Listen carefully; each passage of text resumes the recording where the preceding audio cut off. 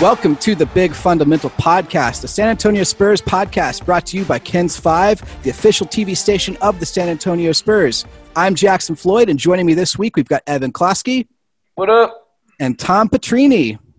How's it going, guys? Guys, I've got the coffee here. I'm locked and loaded and ready to go. How are you guys doing? I'm feeling like a champion, buddy. Not my mug, girlfriend's mug. You're not a champion charger is what you're saying. Definitely not. I like to think I could compete in like some I said the other day, I was like, I could be like a good flag football, like adult league player. And I was like, I live in Texas. I've never played anything higher than like child's league flag football. I feel like Tom would dominate in the Red Rover League. Ooh, there you go. I saw a really nasty stiff arm in a flag football league, and I was like, is that allowed? And they were like, yeah. I was like, all right. I can get on board with that. Yeah, I did some gardening this weekend, and I learned that I cannot play any more sports. Like, I'm 31. My sporting age is beyond. Is it like when you get a house, do you automatically become a garden guy? You have to learn how to build garden beds within your first 3 years of owning a home. Otherwise, you're just kind of useless. It's just part of the thing. I think they take the home away from you if you don't pick up that skill. So interesting, guys. I'm just trying to figure out garden guy. Yeah, guys. Last time we spoke, it was hours before the trade deadline ended, and we were kind of all on the same page that, for the most part, the Spurs were going to stand pat.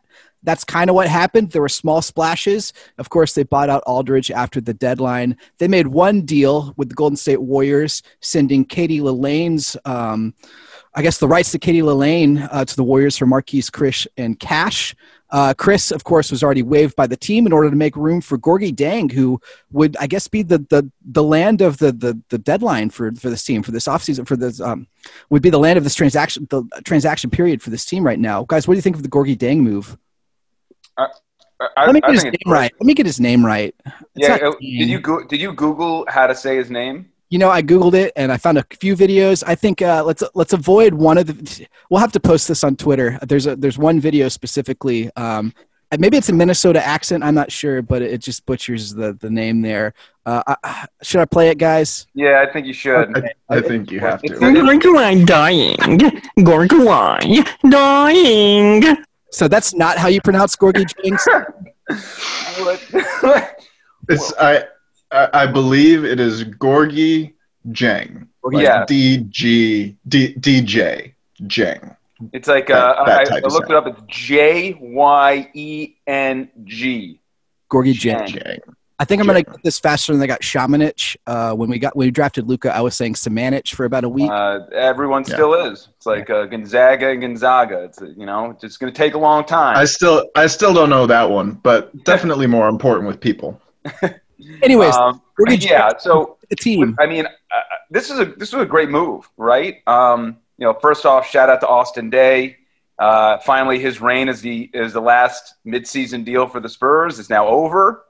Chris, welcome to the club for 4 or 5 days. That was, and but look, Dieng was he was highly coveted in the buyout market. A lot of teams are after him, and not that he's an all-star by any means, but the one thing that this team desperately needs, especially offensively, is they need that spacer. They need a big who can hang out on the perimeter, open up the lane so that guys like, DeMar, Keldon, DeJounte, I mean, just half of this team attacks the basket aggressively. So you need that spacer to come out, clear the paint. And that was something that we talked about ad nauseum about LaMarcus. Like, hey, his defense isn't great, but what LaMarcus does for this offense is also great. So the problem is still probably a net negative, but he definitely makes the offense better.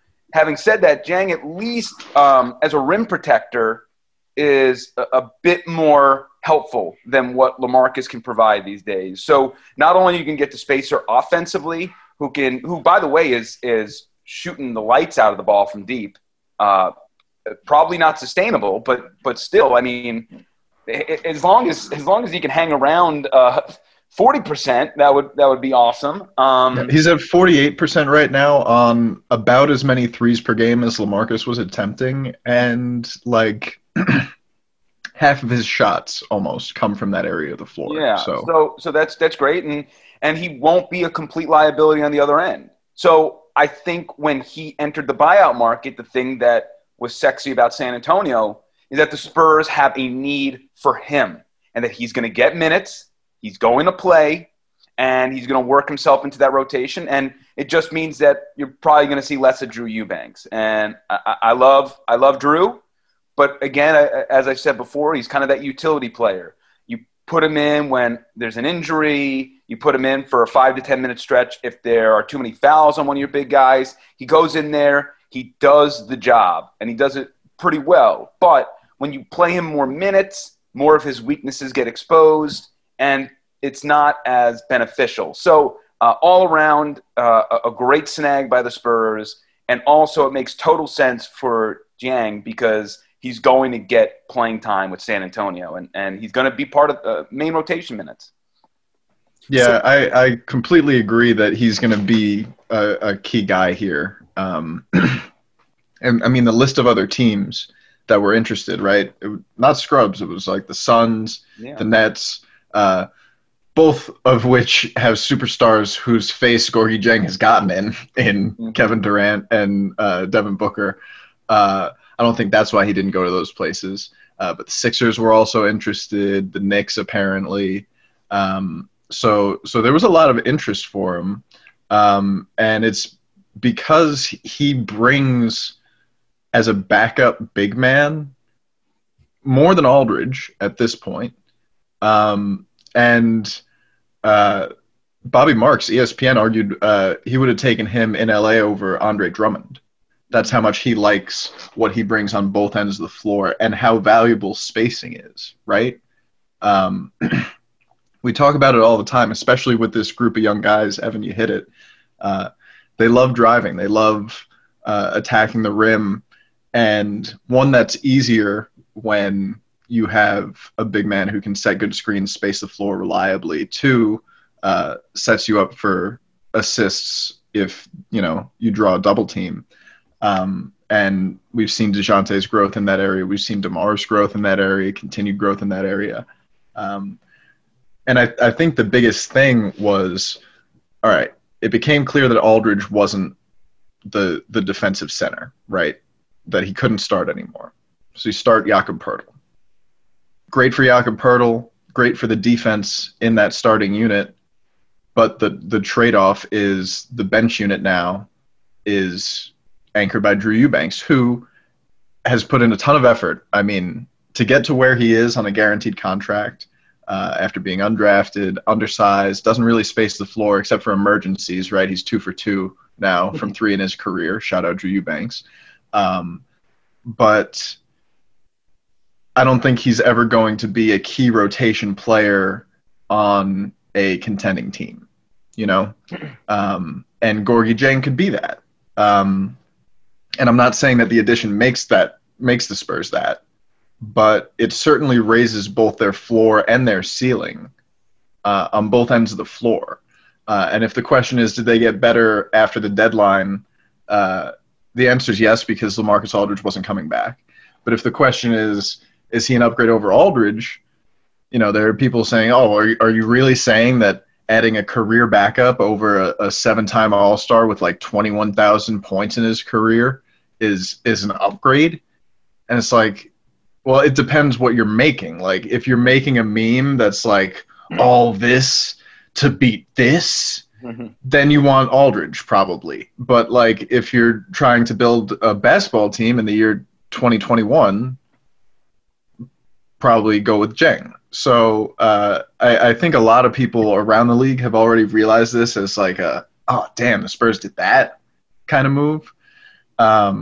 And it makes them a lot more dangerous. So I'm really excited to see once he gets up to speed with this team, how they look with their, fully realized roster for the rest of the year. It really was an exercise in patience, I think, from our perspective, from the Spurs fans' perspectives as well. Just remember that this front office knows what they're doing.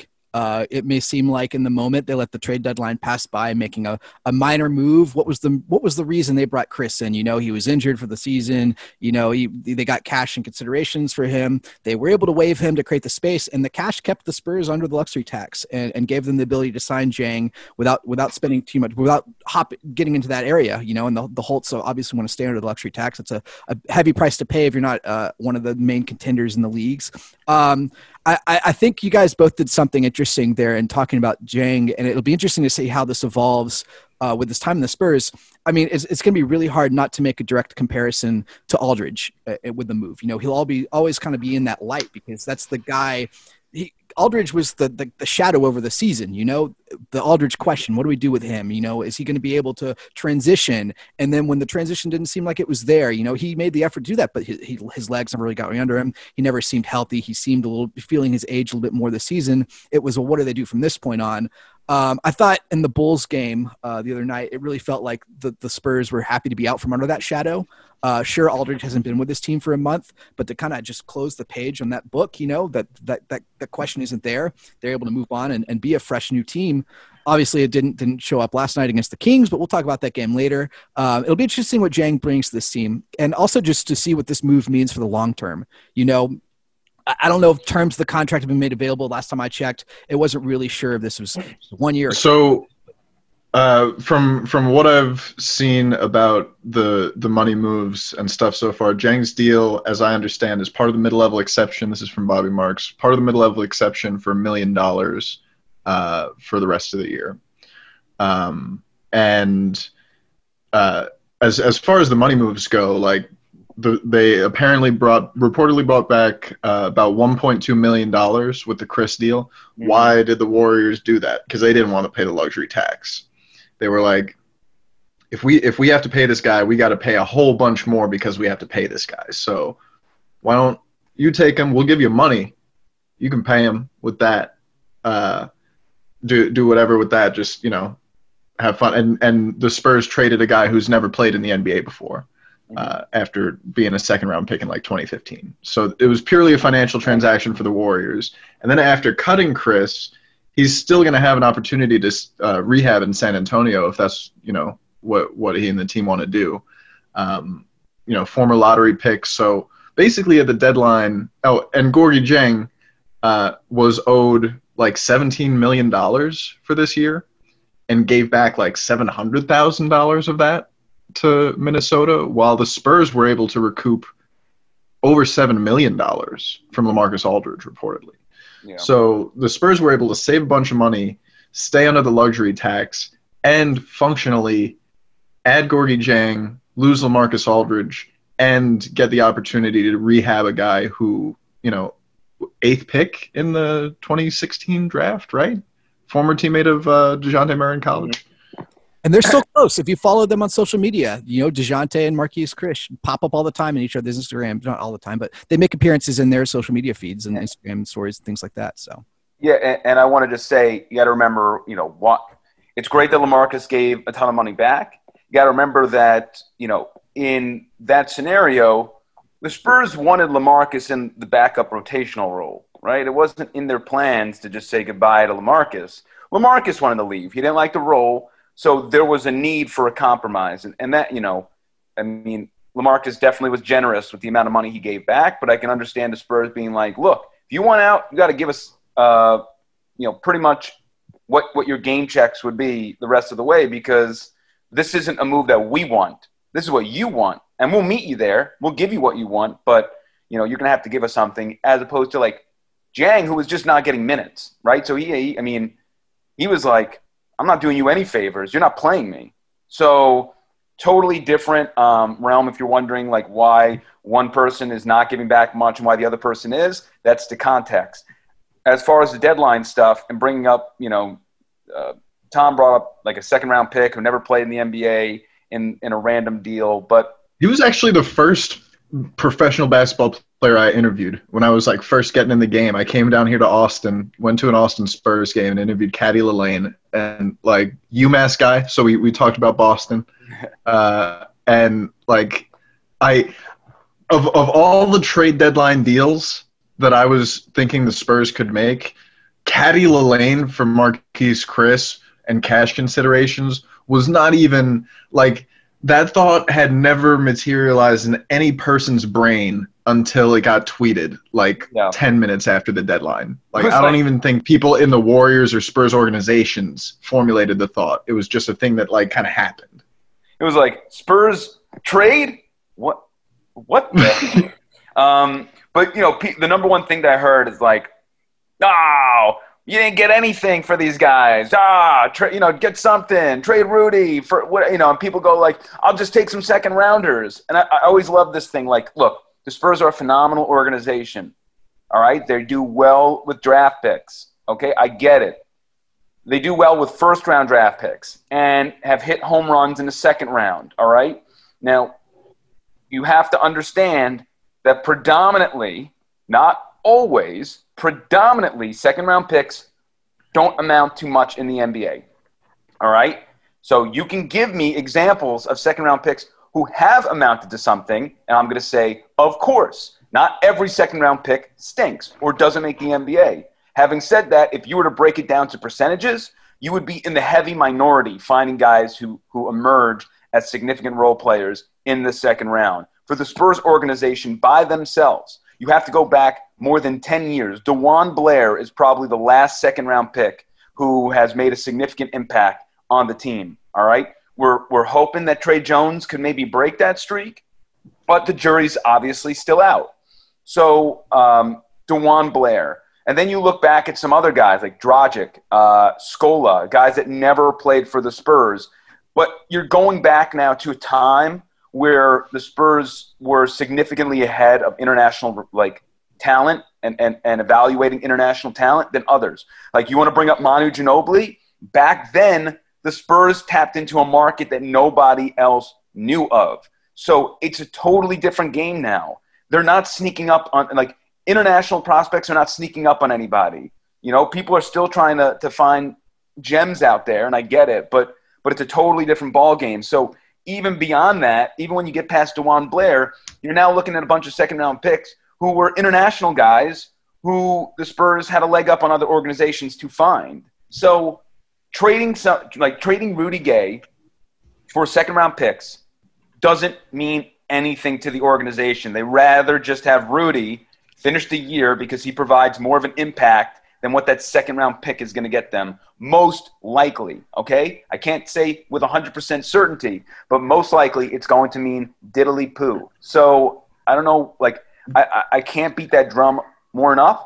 And for all the other fans saying, well, we should have traded LaMarcus last year. Okay, if we want to be hindsight 2020, I get it. But you have to remember that LaMarcus started shooting three-pointers, something he never did before. There was a lot of optimism about him spacing the floor, how he fits. There still would be that optimism, but his legs completely gave out defensively. He became way more of a liability than I think any of us ever thought on the defensive side of the ball. His offensive skill set is there. It's still a great, he's still going to, him going to the Nets is ridiculous with what the offense is going to be. But the Nets are still going to give up tons of points. But the Nets are going to be able to outscore you. It's different. The Spurs can't do that with LaMarcus or without. It just doesn't matter. When you have three superstars on that team, you can sustain the bad defense that's going to come with LaMarcus Aldridge because him as a fourth option is phenomenal. I mean, he can do whatever he wants, and it seems like the Nets are going to let him play down low and do things that he wants to do. Spurs, that's not their way anymore, and they're adapting. So, I'm sick and tired of hearing people, well, the Spurs didn't get anything for these guys. The front office is dumb, yada, yada, yada. It's not that simple. And playing the hindsight game, there are so many flaws with that. I can poke holes in all of your arguments. So, I still trust the front office. I still believe in what they're doing. And I don't think this team needs to give up guys for pennies on the dollar. For good or for bad, that's the way they operate. They're consistent. You said a couple of things about LaMarcus there that reminded me of stuff that, we've all been saying this for a while, but stuff that I wrote and put on Kent's Five weeks and months ago, or I guess in one case a day ago. But back when it was, LaMarcus Aldridge is leaving, I was like, he could go to a contender who needs, a floor spacing big man who can, won't be expected to protect the rim in any way, but can, provide buckets. So not the Brooklyn Nets. And I'm laughing at that now because it's pretty funny. But on the Nets, I still think that Joe Harris and Nick Claxton are their fourth and fifth best players. And the combined, whatever it is, 14 All-Star game appearances between Blake Griffin, DeAndre Jordan, and LaMarcus Aldridge. It's great to put in the wall. It's great to put it in the meme. But, they're not going to be All-Stars ever again. Blake Griffin kind of spoke to that, and the reaction that people had seeing him on the Nets, he was right. He looked terrible. He was so bad in the Pistons, and I guess he was faking it or taking it, and now he looks great on the Nets. He's like, well, I can't be all-star Blake Griffin for the Nets and be this terrible guy from the Pistons. I'm just Blake Griffin. I think Spurs fans are going to have that same realization. We bashed Aldridge a few times down the season for what he was on defense. We're going to see headlines about how good he is for the Nets. How the resurgent LaMarcus Aldridge, he hit 80% of his fadeaway 2-pointers for the Nets in his first game with the team. Just be ready to see that, I think. And my thing is, I'll always say this, LaMarcus Aldridge, this year with the Spurs, was still an offensive threat. He was. Nobody ever doubted the ability to get buckets for LaMarcus. Sure, there's some nights where it's not necessarily clicking, and that's the problem, right? LaMarcus, when he was playing, was a significant part of the offense, all right? He was the number 2 option, I think, next to DeMar. And when you make LaMarcus that big of a focus, that's a bit of a problem. You're leaning on him much more. I don't think LaMarcus is as consistent offensively as he once was, but that doesn't mean he still can't drop a 50-burger on somebody when he has one of those days where he just doesn't miss, And I'm sure we're gonna see one of those games. He's going to have one of those games where he pops off for 35, 40 points. But the difference being is when you're surrounded by Harden and Durant and Kyrie, LaMarcus can stink and nobody's ever going to bat an eyelash. He's going to be. I don't think he's going to hit 35 or 40. I don't think he's going to be able to play the minutes necessary to do that. Well, one time they rest everybody. He starts a game, maybe. I don't see it happening.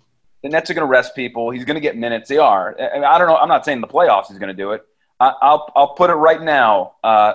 35 or more is going to happen once from LaMarcus Aldridge. The rest of the season. All right, we'll have to decide on a wager by the end of the episode. Yeah, well, that's my prediction. But again, Blake Griffin, when he's on the Pistons, he's the sole focus point. Now he's on the. One thing I gotta say about Blake Griffin, though, right? He was right that people were dumb for being oh, he's washed, and then the Nets get him, and that's unfair. That line of thinking is dumb. If you saw Blake Griffin play in Detroit, it was have you ever seen a Pegasus, right? I haven't seen a Pegasus. But you ever seen a Pegasus without wings? You have. You have, Evan. It's a horse. They're all over the place. There's nothing special about him. That's what Blake Griffin looked like. He's this tremendous flying freak, and then he can't fly anymore, right? He didn't dunk for a year. Yeah. And then they're playing in a game against the Pistons. He catches the lob and crams it, and then he's talking about how he still got it. You didn't show that you still had it until, right now. So, I understand that. I understand that line of, criticism for Blake Griffin. What I don't foresee happening, though, is LaMarcus Aldridge, defending pick and roll, getting a switch on an all-star guard, moving his feet quickly, locking him up on the perimeter, and then talking smack to the Spurs bench. I don't think that'll happen. No, I still think that the Nets are good enough offensively where they can bomb you out of the gym. It doesn't matter. But if I'm playing the Nets, I'm just attacking Aldridge and pick and rolls all day. And Nets fans might learn this, right? The front office might say, oh, maybe he's not that bad. Look at all the positives. He's just depth, whatever it might be. In the end, again, I always say this was like Pau Gasol, man. Obviously, LaMarcus is still much better than what Pau Gasol was when he fell off the cliff. But just having said that, when Pau Gasol was with the Bucks and came over to play the Spurs. The Spurs just crammed it down his cram hole. Like they just oh, we know how to beat this. Pew pew pew pew pew. And then what happened? Pau Gasol never got minutes anymore with Milwaukee after they were like, you know what? He is cooked. Pau Gasol played 3 games with the Bucks, and that was one of the games. Yeah. And after that one, they were like, "Oh, okay, yeah, we get it now." Yeah. But you can do that to every big man on the Nets except for Nick Claxton. Nick Claxton is great. I love him. Yeah, I think this was a bad signing for the Nets because it limits the amount of minutes that Nick Claxton is going to command moving forward. Yeah.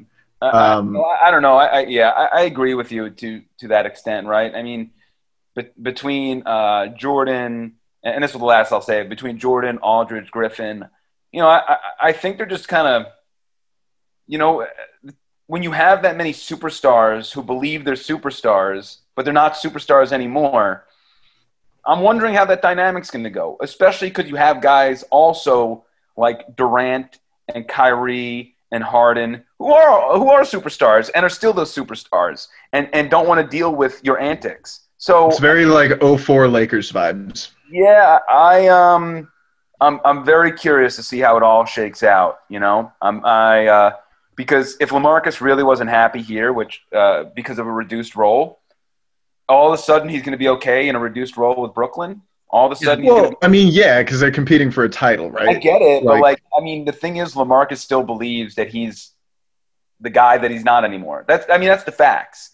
LaMarcus still believes he's got more in the tank than what he does, and that's. I don't know if that's it. I think what happened was the Spurs were like, "You're not that guy anymore," and he was like, maybe at a certain point he was like, "Damn, you're right." And he tried, and he didn't like it here, doing the bench thing, and he's like, well, if I'm not going to be that guy anymore, I might as well be over there with them and hope I get a ring out of it, right? I think that's probably what happened. It's a little column A, little column B. Yeah, okay, I'll buy into that for sure. I can get behind that too. Tom, I'm curious, who would score 35 points first? Current day LaMarcus Aldridge or current day Steve Nash? I bet Steve Nash can still cook. I honestly though, the thing that would surprise me about LaMarcus Aldridge scoring 35 points would not be that he scored 35 points. It would be that he was in the game for more than 20 minutes to do it. That's the part that I don't believe, because his offensive game is there, right? I wrote this in the Gorgui Dieng thing. He's like one of the former bodybuilders turned actors that is in the Expendables movies, right? The part of his game that's never going away, the one-liners after he kills somebody, that's staying in. You're gonna get at least 5 of those the whole movie, Just don't expect him to move a train by himself, because he's not 25 anymore. He's always gonna have LaMarcus Aldridge will be 90 and just cooking people at the YMCA. I fully 100% believe that, because his game is unguardable. If he can, especially in this pick and pop, he can be a great complementary big man offensively. And he's always going to have the footwork, even if he doesn't have legs above those feet that really work right anymore. But I think that I would love to see Steve Nash and LaMarcus Aldridge run pick and pop. That would be a fun 2K my team thing. Those two would be really fun together. Yeah. The thing with LaMarcus Aldridge is the mindset that he's playing with now, that is probably going to extend his career a little bit, could have benefited him earlier in his career with the Spurs. And I think that's the thing that a lot of Spurs fans are going to think about, about his tenure here. Yeah.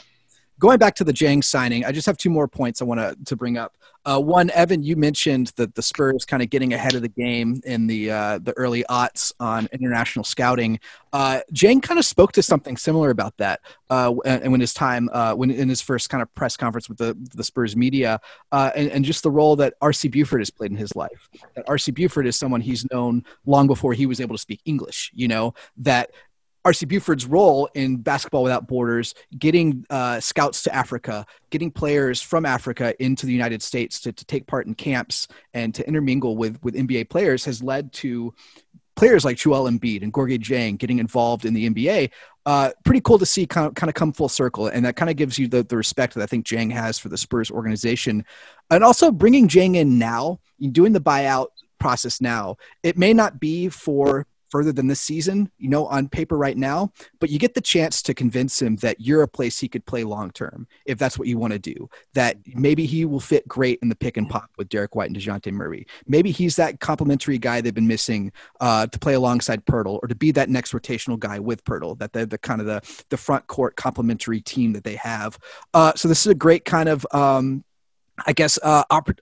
interview process in a sense to work it out between both Dieng and the team to show that this might be a fit in the long term, if that's what the Spurs want to do. Do you think? And they gave up nothing for it. Exactly. Like for Collins, you gotta give up like pieces, right? Yep. For a rental, for a guy who can choose to just be out, right? Spurs gave up nothing at the deadline and improved their team. But Evan, I think that's something the Spurs want to do. That Dieng is the guy they're considering keeping around for 3 years. So for sure, I think that it's a tryout, right? It's not only a tryout for Dieng, but it's also for him a great opportunity to play and showcase his abilities for entering free agency. But the other element is, even beyond the player itself, it gives the Spurs sort of this idea of, hey, how does our team look with the spacer? How, maybe he's not the guy that they get next year, but at least conceptually they can say, this is working. Now we can maybe invest way more into this thought than previously, right? Like, maybe this, they see that Dieng is doing a great job, and more so than Dieng doing a great job, the spacing has helped the other players. So they might say, okay, well, maybe we can now heavily invest in Collins. Maybe we can heavily invest in marketing, because now we see how this works and we love it. And if it doesn't work out and things aren't opening as much as they're seeing, maybe they're like, okay, maybe this isn't the route we should commit ourselves to. Maybe we can bring back Dieng on cheap and go a different route and find somebody else to, work into a piece here. So from the player, it's a tryout, and also conceptually speaking, it's a great stretch of games to see, okay, how does this work with us and our future? Yeah, Evan, I think that's like one of the more big-brained things you've ever said on this show, just about it being like, a trial run essentially for the idea. I like that. That whole concept is a very good one, I think, for the team, right? Because, like you said, there are other guys who do this job and who aren't career backups, right? Dieng raises the ceiling for now. He was by far the best available at a position of need. But moving forward, you play with the concept. And Pop is a concepts guy. He's an ideas guy. He's a, form and function guy. Mm-hmm. And so to have Dieng come in, play this role, because it's not just, playing on the bench, right? If the team is, really struggling spacing the floor, or if Yak is in early foul trouble or late foul trouble or trouble at the foul line, because he's still shooting under 40% from the line this year. That makes it kind of tougher to play him late in the fourth quarter if a team decides to hack him. So, Dieng becomes that safety valve of, oh, you're going to start hacking Yak. Here's a dude with a 7'4" wingspan who not only can shoot free throws at almost a 90% clip, I think, but he's like 48% from deep this year. So have fun with that. And the Spurs didn't really have that, right? Like, Trey Lyles was not getting those minutes or opportunities. I'm sure there are reasons for that. Spurs almost dealt him at the deadline, if we're to believe Shams, which I don't know if we are anymore, Shams. I don't know if I trust you anymore. This is like the third time that on Spurs-related matters you've led me astray, so I don't know. I still love you, Shams. But yeah, Shams Charania has tweeted out, like, at the deadline, the Spurs were sending Trey Lyles in a 3-team deal to Dallas, I believe. And then, like, that got deleted. And then it was like, well, JK, 2-team deal, Spurs not involved. But he didn't say Spurs not involved. He just pretended he didn't tweet that. So, like, I mean, deny. If you're Trey Lyles at home though, like, watch it. Like, I'm sure somebody texted him like, "Hey, did you see this?" Yeah, because everybody saw it. So I don't think Lyles is in the plan long term for the Spurs, which for me is, unfortunate. I thought he was a guy who could have played that stretch for maybe defend multiple positions role, but Dieng has proven he can do that better in the league to this point. So. I'm really excited to, like I said, to see how he fits with all of his new teammates here. Do we have any indication on where we're going to see him? Is he playing tomorrow night against the Kings? I'm not sure if he's playing tomorrow night. In the pregame yesterday, he hasn't played since February.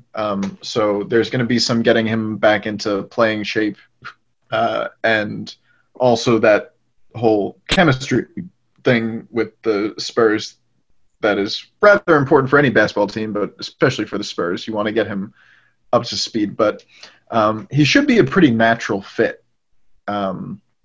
He's the kind of guy whose game doesn't take a lot of adjustment from his teammates, and who he can play with pretty much anybody who can handle the ball. His job is pretty defined, and because of that, I think acclimating him will be a little easier than if it was somebody whose job was a little more complex and needed to make a lot more reads in the system. He has to make less reads, more screens, and shots when he's open, which is an easier thing to get up to speed on. Yeah.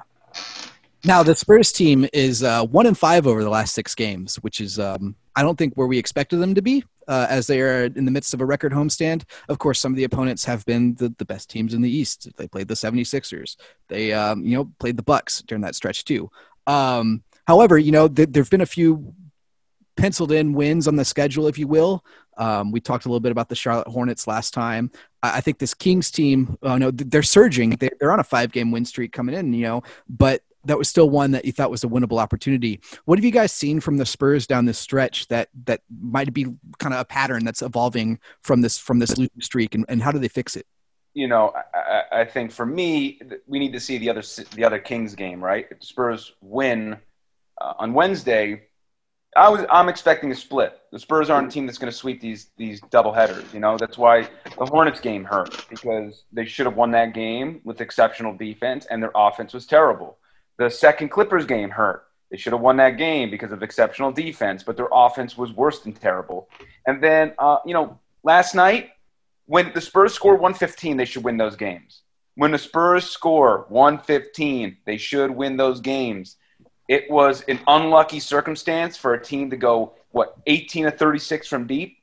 You had the opposite end of that against the Bulls, where the Bulls just couldn't hit anything from deep. And I think, a trend that we're seeing, the three-point defense is suffering lately. And even in that game against the Bulls missed wide-open shots. That's make or miss league, whatever, and the Bulls had tons of great looks, and they missed. The Kings last night, it's one of those things where I thought they got tons of great looks, and then the times where those looks were not as open, they were just feeling themselves and were still making them drop. To the point where it was like, what are you going to do? And I get, fans are frustrated because that happens a lot against San Antonio, where teams just cook. And it's like, what are you supposed to do? I can't explain that. That's part of a little bit of luck, a little bit of skill, sort of that deal. I mean, the Kings hitting 18 3-pointers is ridiculous. I don't even care if those 36 shots are wide open. They shouldn't go 18 to 36.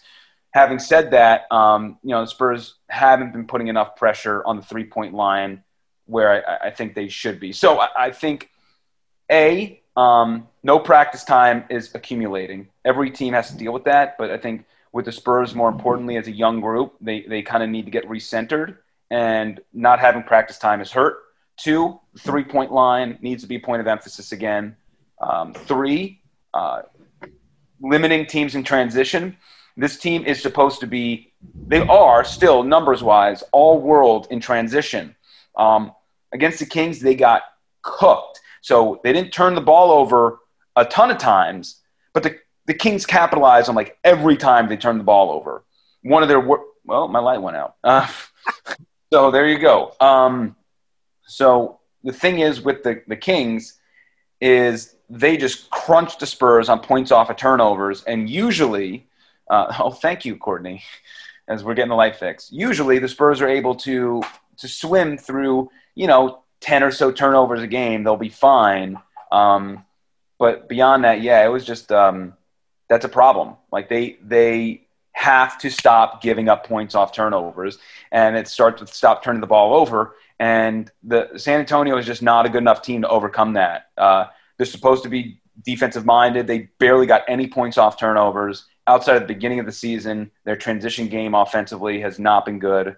So, we're just seeing a very inconsistent group. We're just right now, you're getting great defense on bad offensive nights, and you're getting great offense on bad defensive nights. You're having halves where you're playing exceptionally well. You're having halves where you play exceptionally horrible. Similar theme to what we talked about last week, and we're still stuck in that minutia of just like, I don't know what we're going to get. I don't know what we're going to get quarter to quarter. I don't know what we're going to get half to half. Even the Bulls game, when you're up by $1 billion, they tried to give that up. It's just this team is just not locked in for a full 48. And they're not locked in for a full 24. Like, whatever it is, they're just like, I can't tell you just because they're playing like crap in quarter one that they're not going to just crush them in quarter two and vice versa. So it's infuriating to watch right now, honestly. And I'm sure that's what the staff is feeling. I think you hit it where, you're not going to get 48 minutes on both ends of the floor from any team in any game. But the Spurs haven't even been close. Like, it has been, real Jekyll and Hyde stuff. And, when I see a bad first quarter, I'm like, oh, cool. Because in my mind, like, the Spurs are going to play one quarter per game that's just an abomination to the game of basketball. It would make Dr. James Naismith just absolutely sick to his stomach to watch it. And if they can get that out of the way early, cool. Like, it's because, if it's got to happen, it's better to happen early. But it's better that it happens early because then you can make adjustments, right? You can try to figure some stuff out. So, it presents some opportunities for this team, I guess, if you want to go glass half full. But yeah, no, they've got a lot of figuring out to do. But I think that goes back to what Coach Pop and all of these guys really said, not a couple of weeks ago was, this is a young group with a lot of room to learn and improve. And that's why they've got so much higher a ceiling than a lot of other teams that are playing at a similar level, because they have that opportunity to get it together. One thing you didn't mention, it was a lot of team stuff, which, obviously team game. But like when DeMar is out and the team struggles, we talk a lot about how the team has struggled without DeMar, right? Lonnie Walker had career-high 31 points in a loss to Milwaukee that was really close game. It was the last game that the Spurs played that I was like, wow, that was a great game. And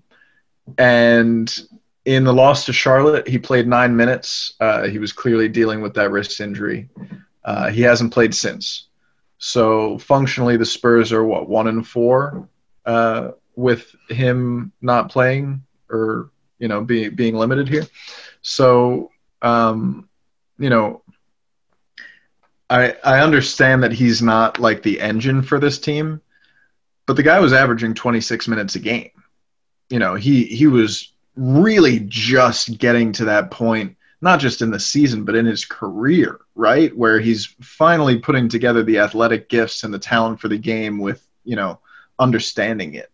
And then he goes down with the wrist injuries, clutch points prematurely pronounces him dead via tweet. You see Lonnie? Right. Lonnie tweet that?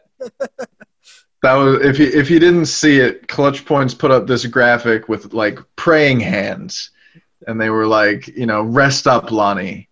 And then in small print underneath, it was like Lonnie Walker 4 will be out for a week with a wrist injury, and Lonnie responds to it and says, "I almost said R.I.P. my damn self." Yeah, I was trying to. All this for a wrist. I almost said R.I.P. to my damn self. Someone else. But on a serious note, like this Spurs team is missing him on both ends, right? Evan, you mentioned the 3-point line, an issue on both ends for this team, right? On some nights they can't stop teams from getting these wide open looks. On other nights they can't convert their own wide open looks, which they've generated with frequency, right? And Lonnie Walker has been one of the better 3-point shooters on this team, in addition to taking on some of the better defensive, like bigger defensive matchups. So, I mean, he's a key contributor on this team, and I think it's, I hope he's not out for too much longer, but if he is, at what point do more people start saying, hey, this team really misses Lonnie Walker right now? Yeah. I will say this, in my opinion, I don't know if causation equals correlation in that sort of deal. I mean, when Lonnie's on the court, when this team was humming, not like they were doing great during those Lonnie minutes. I think there's something bigger with these issues than Lonnie being out. And I think to an extent, Lonnie being out doesn't help with, as you mentioned, 3-point offense and 3-point defense. I think that's where he does help. I think a lot of other things is where it breaks down. Having said that, there is just I don't want to put too much importance on Lonnie Walker being out. I just, I get it. They're not playing well without him, but there are stretches where they weren't playing well with him. And I haven't seen any trends to where it's like, like when DeMar DeRozan is out, I can point to all these numbers being like offensively, they stink. Like literally there's like 1 or 2 games where they've been over like 110 points per possession, which is their average, which is continually getting decreased. But when DeMar is out, I can tell you it's going to be an offensive grind. When Lonnie's out, sometimes there is, sometimes it isn't. I mean, the defense, sometimes it's there, sometimes it's not. So it's just – Well, does that speak to his overall game, though, where DeMar, is an offensive player, and when Lonnie's out, you don't know where the Spurs are going to miss him most? Yeah, I just don't know. I think that I just think that overall other people need to step up more consistent. Yeah. Right? Like DeJounte had an all-world first half against the Kings. One of the best of his career. The best, arguably, of his career. And then the best scoring half of his career. Yeah. And then, second half, the faucet runs out. So it's, Well, and after the game, I asked him about it. I was like, was it something that the Kings did? What happened in the second half? Which he didn't seem too thrilled about me asking the question. He was a little bummed out after the game. But he gave an interesting answer, which was that he didn't get his number called, which is a pretty transparent, critique of the coaching, like, give me the ball more, which we don't see from Spurs players. We rarely see from NBA players. So, I mean, it's something that I think everybody's got to figure out. But like Keldon, too, right? We love Keldon here, son of the pod. But he has games and halves where, he disappears a little bit. And he's still figuring out team defense. He's still, understanding where to be.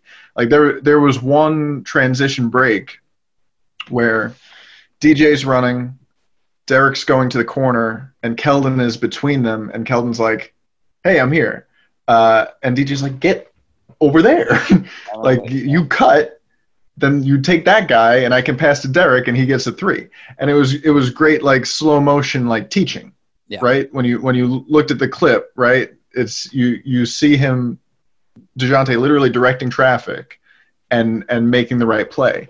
But that's something that Keldon still needs to learn. Derek White still getting his legs back under him, right? He's hopefully getting back into the lineup for the last time this season. Yeah. Because this is his third. He got a tooth knocked out or chipped again, hit his dentist punch card thing, and he was back in the game in the same quarter. He should have been a hockey player. But I'm very glad that he's a basketball player for this team. So they have a good group of pieces here, and it's really just about putting it all together. Yeah. For a full game effort. I was pretty high thinking that Lonnie Hawk. I thought this was going to be a good Keldon Johnson game last night. First of all, he hits the Bonner challenge in the pregame warm-up. I don't know if you guys saw the video of that. Second of all, Mariah Carey's birthday was the day before. You gotta play it for Mariah. I think it kind of speaks to what both of you guys are saying. When there's adversity, it's harder to overcome if you're young and inexperienced. If a player suddenly is out of the rotation who is taking 26 minutes a game, that's something that younger players don't play through a lot. Once you have the experience of kind of knowing that rotation shifts are going to happen, knowing that you might be without DeMar DeRozan for 5 games, and then you might be without Lonnie Walker for 5 games. That's all stuff you got to learn and being experienced in the league. And the younger players are kind of going through that. Whether that speaks to the value Lonnie Walker has in the court in comparison to DeMar DeRozan is another story. But I do think that the players miss the rotations. The players. It's like when you buy a brand new pair of shoes. You're uncomfortable for a couple of days, right? You got to fill your new shoes. You got to find a new role, and you can kind of feel that out for a bit. But I think there's just a little bit more of being comfortable with each other, being comfortable with adversity, and being comfortable with kind of changing things like that. I do think, one night I need to put the Pokemon down and actually do the math on this. The Spurs get burned by point guards. It's a thing. We were talking about going into the Kings game. I was telling Tom before this season, De'Aaron Fox's career high was 44 against the Spurs. We talk about it all the time. Ja Morant cooked the Spurs 3 times this season. Trae Young has had a game against the Spurs. Kyrie Irving in the past has always had games against the Spurs. It's just I need to do the math. I need to sit down and actually put the stats together. But I wouldn't say De'Aaron Fox was cooking. It wasn't specifically the reason the Kings won. They went 18 for 36 as a team. But I wouldn't be surprised if De'Aaron Fox had another good game tomorrow night. And then they got Trae Young in a couple days here too. So the thing about all those guys is they're stars, right? In their own special way. Like each one of those, even Buddy Hield, right? People forget how highly coveted Buddy Hield was coming out of school. And he's grown so much since then. Yeah. I see a lot of not saying this is you, Jackson, but I see a lot of criticism for the Spurs, heralded defensive, young guard players, DeJounte Murray, Derek White, Lonnie Walker to an extent. And it's well, if they're so good defensively, then why are they allowing great players to put up good numbers? Because they're great players. That's what they do. That's how the game works. You play defense, and sometimes Ja Morant drops 40 on your head. It happens. And I'm totally fine to concede that ballers are going to ball, And if I can keep playing Pokemon, I'm on Mount Moon right now, so I got ways to go. But yeah. And you got to remember some of those matchups you were dealing with LaMarcus Aldridge. And the pick and roll stuff is just got cramped. So it might not be a pattern in general, but I'm just going to still stand on my hill and say that the Spurs get cooked by point guards. And Spurs get cooked by point guards, and the Spurs always get cooked by somebody random. It's one of the two. There's always a point guard. There's always somebody random. Yep. For every Trae Young, there's a Lou Dort. But yes. Coming up here, guys, we've got another game against the Kings, and then they wrap up the homestand with the Pacers and the Cavaliers. Are we penciling in W's for those? How do we feel about the rest of the stretch here?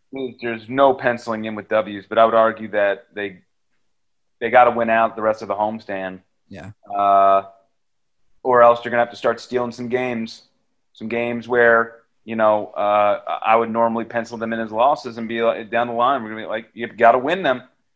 Again, I said this homestand really should have been 6-3. And they've already up to 4 losses now. So, you can't afford any more losses. Yeah. You know, I mean, literally, you're living on the road after the stretch, and that might be a good thing. They're a better road team. I don't know why. I don't know why they stink in the AT&T Center. This used to be like their domain, and now they can't. People come in, take off their shoes, stomp on your couches, leave Snicker wrappers around, and then they leave. You know, and they don't care. So, you know, I think there needs. I think certainly after the season, there needs to be an emphasis of having pride in defending the home court again.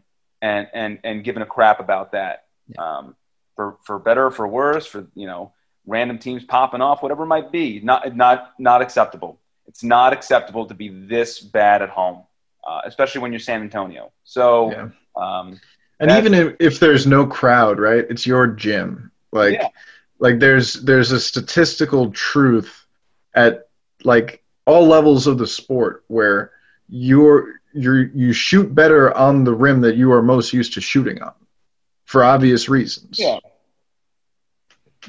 And I mean, even though they're all the same height, even though, you know, it's like, you know, indistinguishable. You're used to the lines of sight in that gym. You're used to it. So I'm excited to see this team play in front of a roaring crowd, a packed house at the AT&T Center, you know, maybe next year.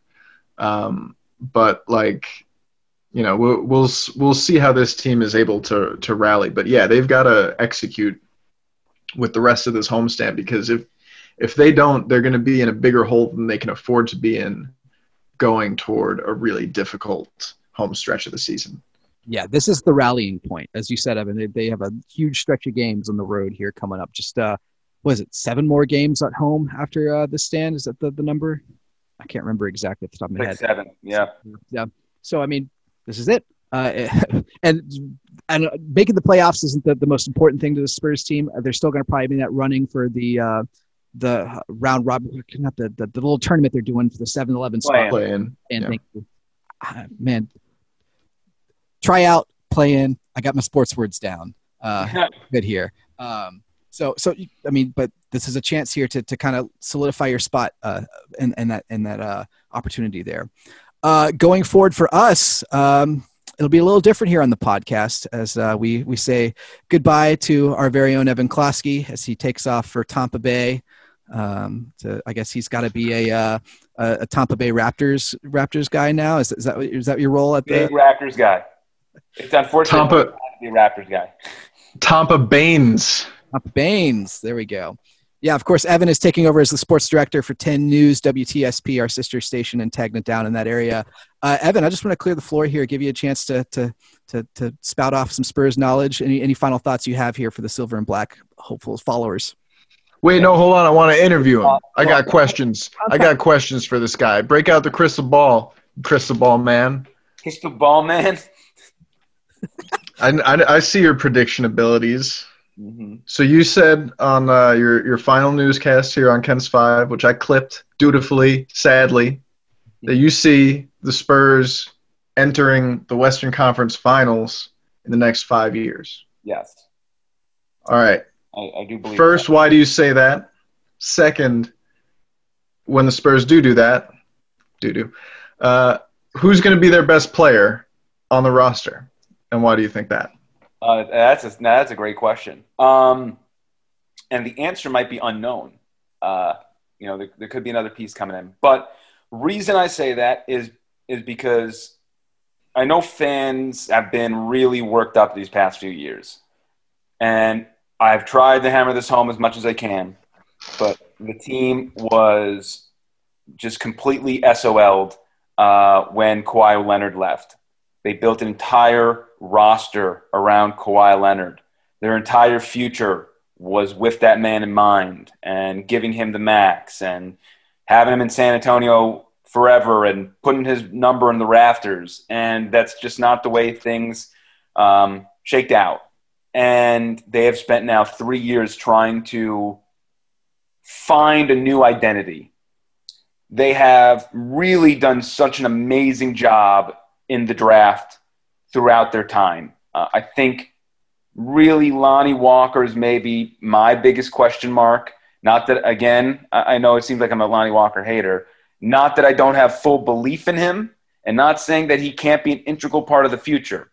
just saying that his development has not been to the level where I would prefer it to be at this point. But he's still 22 years old, super young. And, I think that he still has a pretty well-defined role with this team in the future, whether he hits the ceiling or not. They have all of these tremendous core pieces and a lot of guys who can step up in the playoffs and defend the heck out of the ball. They do not have that gravitational pull, that true superstar to really take them over the hump. And I think someone in these next 5 years will emerge as that. DeJounte, what he's done this year, really makes me super optimistic about what he's going to do as the guy. Derek White, when he's not getting injured every other game, as long as that man can stay healthy, which has really been the one true knock on him, even when they signed him to that contract. If he can stay healthy, he is legit. Devin Vassell, we haven't even scratched the surface of what Devin Vassell is going to bring to this group. His defensive prowess is phenomenal, and his offensive game will blossom the more that the team gives him the keys to the car, which will happen over time. Right now, that's just not his role. What we've seen from Šamanić, as far as progression goes, from where I would have said last year, he hasn't shown me anything, to this year being showed me a lot. I mean, ever since coming back from the bubble, more so defensively speaking, we know his offensive game. I think that Šamanić, he reminds me of when, and this is going to be super biased to me, but when I was covering Gonzaga and they had Rui Hachimura, came in as a freshman. He ended up playing in that year where they made it to the national championship and lost, but he actually played in that game against West Virginia where, the Zags hit in the last minute a three-pointer to win the game. And, he stepped up offensively, and you see some of these things, and you just realize that every year you're going to give him a little bit more responsibility.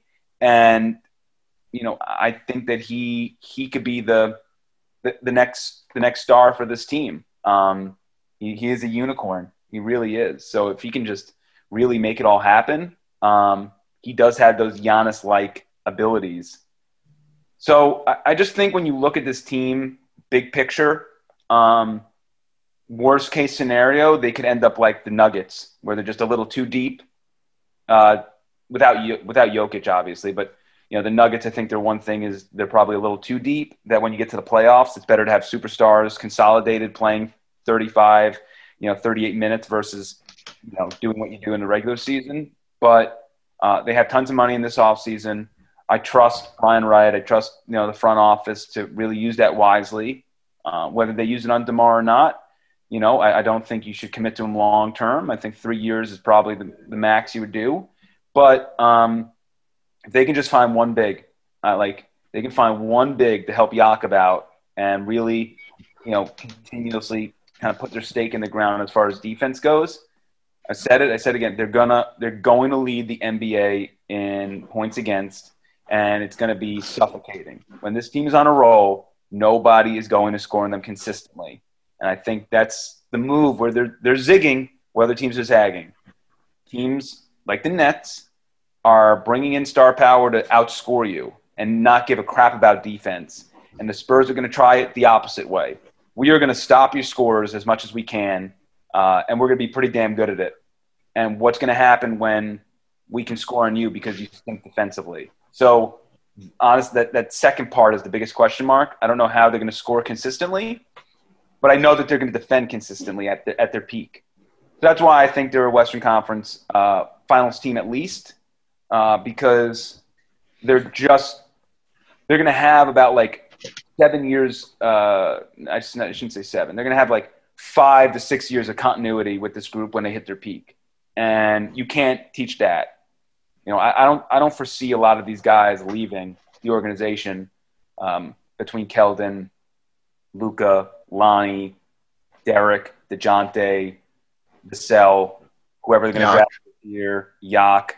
I don't see those guys leaving. I think that they're going to ride with them, and they just need to utilize their money properly. I think Patty will be back. So I just got to say, Evan, I think I finally figured you out, like, and I appreciate it so much more now. Like, I asked you to take out the crystal ball, and I had a whole bunch of other questions, but you answered all of them in that thing that I have always just thought was just you rambling. You were reading my mind and answering the questions that I was asking. I finally get that. So I've got one quick. Next time you go to All-American, what are you getting? This question is for the two of us only. Oh, wow. Man, people out there don't even know All-American Burger. They don't even know you don't know what it's like to get back from Jones Beach or Tobay Beach, just get off to Seaford Oyster Bay, go to All-American. I said quick, damn it. Drop $10 and just get the menu. But they're what is it? Like, they have like the knish. Yes. Okay. Dude, the knish, and I'm getting like 3 burgers and 2 fries for $5. Yeah. Shake. What flavor shake? Strawberry. Yes, that's my guy. Okay. Wow. All right. We're best friends now, and you're leaving. And one thing that is very unfortunate through this whole thing is, I've been here in Austin for most of my time here, and none of the three of us have ever gotten a beer together. So Evan, grab one. Jackson, you're working. This is my day off, so let's raise a toast. I saw you. Did you give Aaron a Busch Light? The story behind the Busch Light, very quickly. When the Cougs and Iowa State played in the Alamo Bowl, Iowa State, they burned the town out of Busch Lights. So I think Aaron did a story on how the town is dry on Busch Lights because of Iowa State. And he gave me this can, an empty can, and he left me like some sort of note. And so I kept it. I kept it the whole time, and I gave him back the can at the end, saying "People don't forget." So yeah. It inspired me of. Have you ever heard of a Busch Latte? What's a Busch Latte? It's when you need to consume beers in public or where people can see you. So you put them in like an opaque coffee cup, and then you're good. I just want to remind you, I'm Tom's boss, so.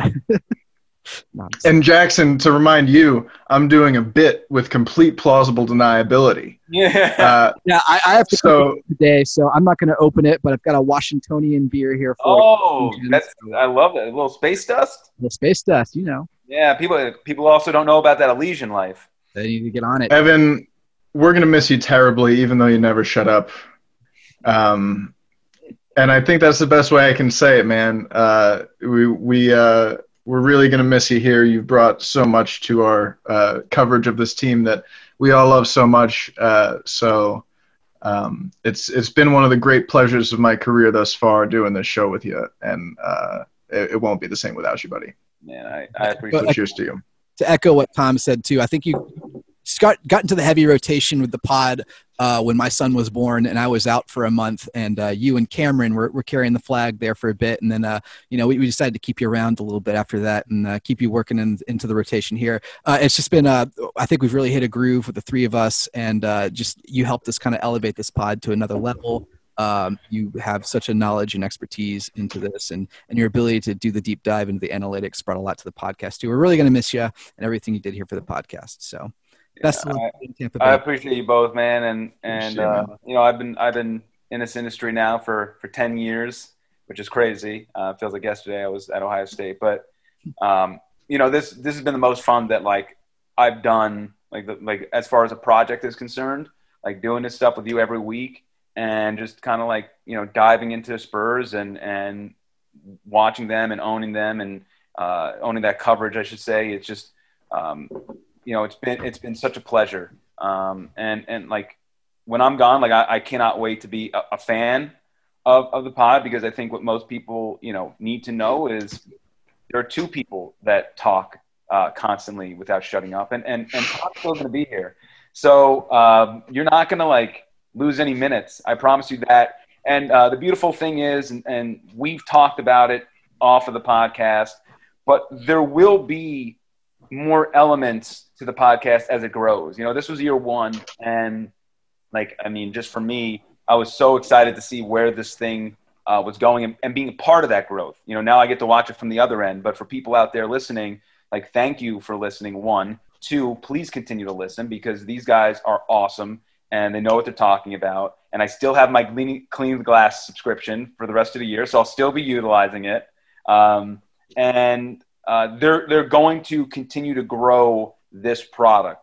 There are going to be more people coming into Ken's. They're going to, my spot's going to be filled, and it's this thing is going to keep on blossoming, because you have 2 guys here who are committed to you, the fans. They're committed to their craft, and this was just an amazing experience. And it's part of work, but it doesn't feel like it when we jump on this thing. And the amount of fun we can have just kind of riffing and talking about things, I'm going to miss that a lot. And I'm going to miss you guys a lot doing this weekly. So, it sucks. Saying goodbye sucks. But as I tell Spurs Twitter, I'm not going anywhere. If you guys know me, I still fire off tweets about the Zags. I still mention the Zags, right? I just did it this podcast. So, once I'm loyal to a fault sometimes, but I don't have an NBA team to follow there, and so it's gonna be great that I can use the Spurs sort of be a little bit more of a fan than I am these days, where I'm way more critical and level-headed. So I'll be joining you guys on the Riverwalk if they can ever pull off another title, and hopefully they're doing it with Pop as a head coach and they can get that done one more time. But I do believe in this group, and I believe in their future, and that those weren't lies, and I'm not trying to pander to the audience, because if I didn't believe it, I wouldn't say it. So that's my truth, and I'm sticking to it. And that's Evan. I was way too sincere, Evan. And Tom Smells. There you go. You have There you go. All right, there you go. That's Evan Klosky. You can give him a follow at Evan Klosky. Still worth the follow, even if just in the Spurs fandom. That's Tom Petrini joining us as well at Real Tom Petrini. You can follow the podcast at Big Fun Pod. I'm Jackson Floyd at JacksonKins5. And this has been the Big Fun Pod, a San Antonio Spurs podcast brought to you by Kins5, the official TV station of the Spurs. We'll see you next time.